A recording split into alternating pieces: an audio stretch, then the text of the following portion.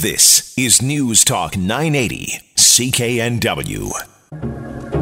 Well, there is some new research out, and it takes a look at the effects antidepressants might have during pregnancy, and some very interesting findings in these two studies. Joining us to talk more about them is Timothy Oberlander, developmental pediatrician at the University of British Columbia here in Vancouver. Dr. Oberlander, thank you so much for joining us this morning. Good morning. Thanks for having me. Good morning. What did the studies look at as far as pregnant women who have taken antidepressants during pregnancy? These two new studies this week showed answers to a fascinating question, which has attracted a significant amount of both scientific and public attention, and that is there an association between use of an antidepressant during pregnancy and risk for autism in children of mothers who were depressed while they were pregnant. And what did they find?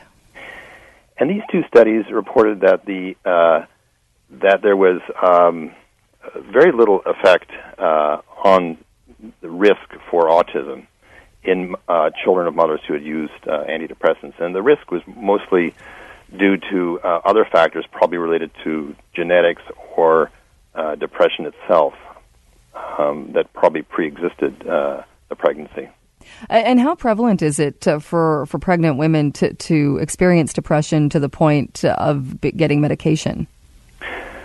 Somewhere between 15 and 20% of women experience depression during pregnancy that brings them into care of a physician or midwife or someone, a professional caring for them. And probably somewhere between 8 and maybe 13%, depending on the study you look at, women are treated with an antidepressant during pregnancy.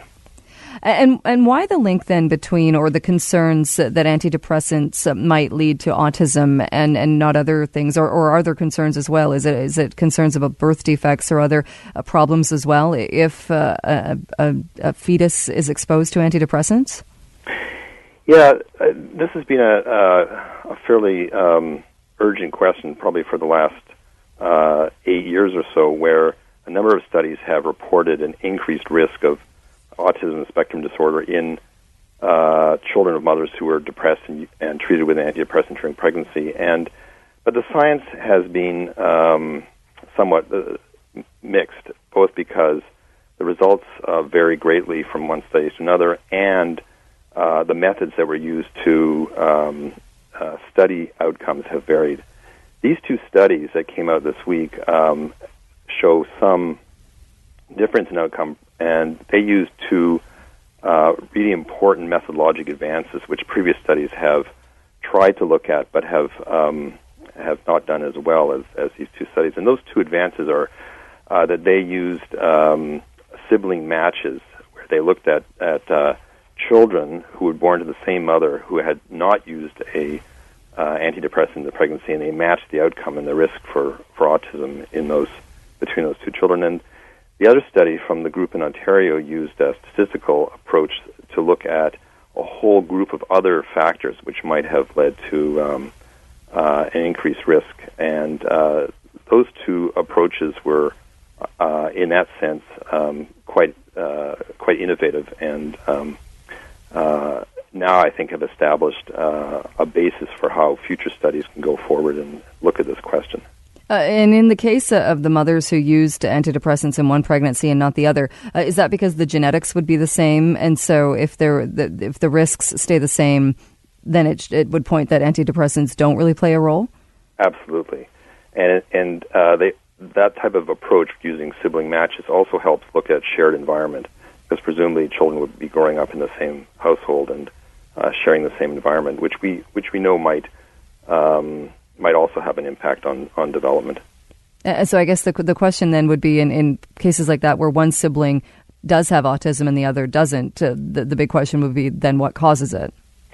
Absolutely. And I think in that sense it allows us to go back to look at what's the relationship between autism and genetics and depression. And we know that there's a certain amount of shared common genetic basis for both conditions, and I think that in this sense, these studies allow us to focus on environment and genetics rather than on the impact of the drug per se. In this sense, what we're looking at is SSRIs as sort of a hitchhiker in the context of these other factors, namely genetics and the environment.